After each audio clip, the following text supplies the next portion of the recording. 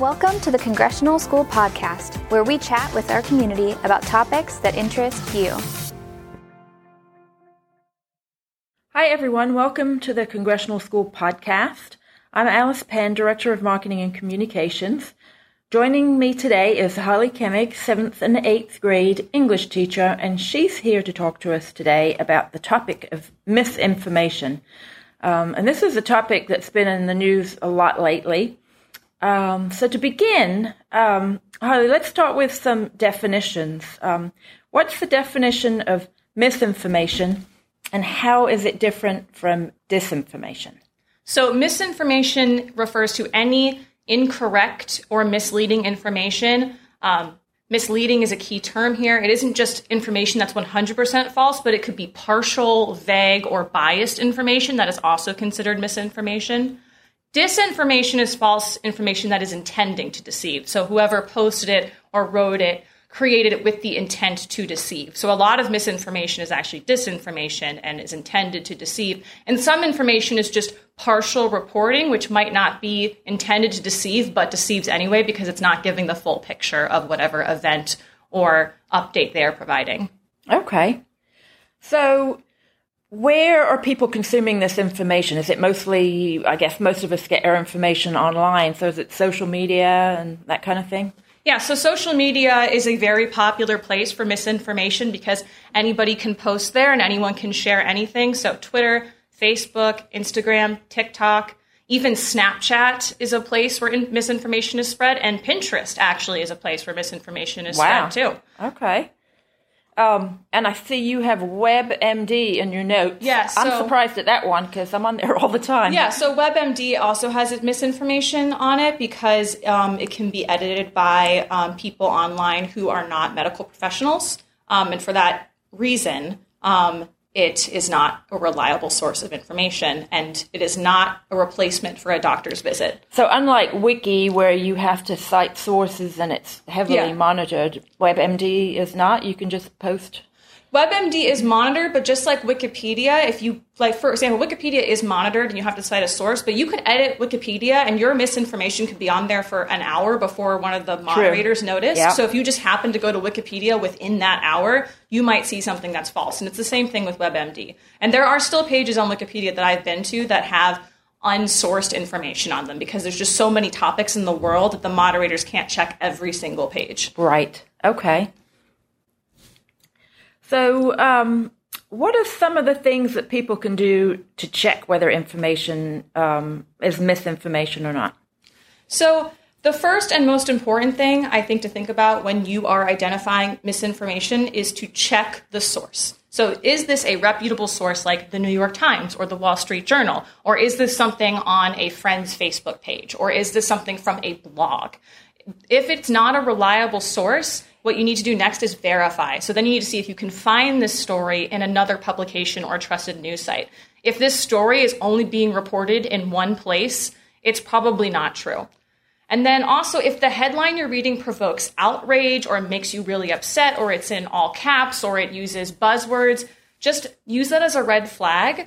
Headlines that have misinformation are often written to provoke really strong emotions from us, to get us to click on them, to get us to share them. But sometimes they're written in a way that's not entirely true. So it's just important to see that as a red flag. So that's true of some of these reliable sources as well. They do, yes. Noticed, yeah. I've seen some reliable newspapers create headlines that are only part of the story, that is the most outrageous part of the story, and then they make that the whole headline, and then a lot of people will just share the article without reading the actual article. They just read the headline.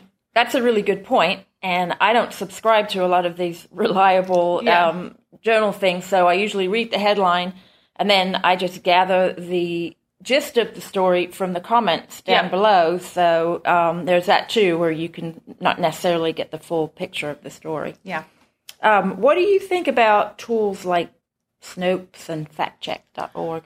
I think those are great tools to use. What those websites do is they try to do the verify step. So they go around and see, did anyone else report this? Is this verifiable? And if it's not verifiable, they will either say, like, this is not verifiable. And if it's clearly false, they'll say this is absolutely false, and we were able to verify that it's false. So I think that those websites can be used as a tool because what those websites are for is the verify step. And I think in today's world where we do things so quickly and everything comes to our screen so quickly, it can be kind of counterintuitive to spend time researching and verifying. So Snopes is like a good one-stop shop for like, is this true or not? Okay. And is there any chance there's misinformation on those platforms too? Probably, which is why the best thing to do is to verify yourself, is to trust your own instincts and look for other websites. Because absolutely, there could be misinformation on any website. And newspapers have to, report mistakes and retractions all of the time. That's true. So any reliable source could have misinformation. It's just important to be critical when you're reading and thinking about, does this make sense? Do I see any red flags? Should I follow up and make sure that this is actually true? Or at least keep an open mind to the fact that it might not be completely true. Yes. Well, so in terms of our students then, how does misinformation affect them? Where are they getting the information from? So many of our platforms, some of the platforms have the age limits. I'm sure many students are probably on those platforms. Yeah, so a lot of the platforms have age limits, but they don't do anything to verify it. They just have you self-identify as 13 or older. So a lot of students who are under 13 are on these websites anyway because they just say they are over 13 when they're not. TikTok is really popular right now and is a popular source of information for students. In 2021, 63% of Americans ages 12 to 17 use TikTok on a weekly basis. So a lot of kids are using TikTok. Even if they are not yet 13, they are on TikTok. Hundreds of thousands of videos have been posted with false or misleading information over the last 2 years. And they include misinformation about current events and about public health. And that the New York Times found that even though they have that age limit on TikTok, the app has millions of users who are under 13. So it's important to be thinking about that because students, they look to these sites for information about the world. And sometimes the information they're getting is not true. And then they share that information with their friends and then the misinformation spreads. Well, that's what I was going to say because for the ones who are not on the social media platforms, they're then getting the information second, third hand from their friends. Yeah, and it's even probably more false by that. Right, but exactly. Yeah, the kids talk, right? And even if a student is not on TikTok, if their friend is on TikTok, their friend is going to say, hey, I saw this thing happen, and it might not be true, but they're getting it from their friend, and they trust their friends. So it's important to be thinking about TikTok. And again, a lot of these kids are on Snapchat. There's misinformation on Snapchat. Snapchat has a section with public interest and entertainment articles now about mostly celebrities and influencers. But a lot of time the things they're reporting aren't even true and are just there to provoke outrage. And anyone on Snapchat can access those articles. And it's unfortunate because with students, we really want them to be discerning about what content they consume. And it's our job as adults to help guide them, and reach out to them and remind them that the information they're getting online is not true all the time. Okay. So I guess note to parents, especially with older children, monitor your children's activity online. That could be the topic of a whole nother podcast. It could be, yes. Okay. Well, what are some of the ways that parents can protect children from misinformation? Model finding a trustworthy source or model finding trustworthy information. Students look to their parents and to their guardians to see how they're supposed to behave in the world. So if you model for your student, hey, I just saw this headline, but I'm not sure if it's true. So here's what I do when I don't think something's true. And you model and show them, I verify it, I find another source. So pay attention to how you are talking about news with students and your children. And if you show them that you are someone who critically thinks and doesn't just accept everything for face value, then they're going to see that as, okay, so when I see news, I should verify it as well.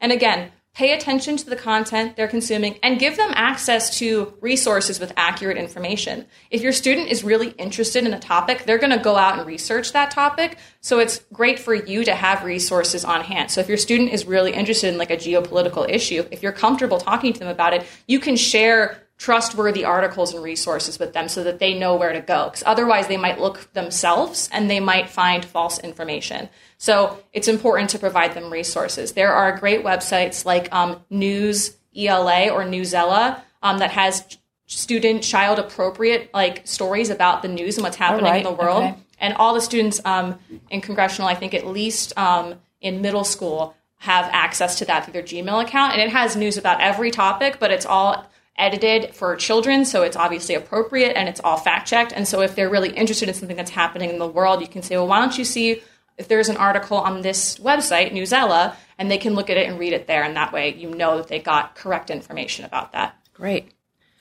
All right. Well, that concludes today's podcast on the topic of misinformation. Just a very high-level look at the topic. It's really fascinating. Thank you, Holly, for taking time to share your thoughts. And it's such a particular topic of importance for parents, especially for the parents whose children are really starting to go online. So thank you for joining me. Thank you. Thanks for listening to the Congressional School Podcast. Learn more by visiting congressionalschool.org.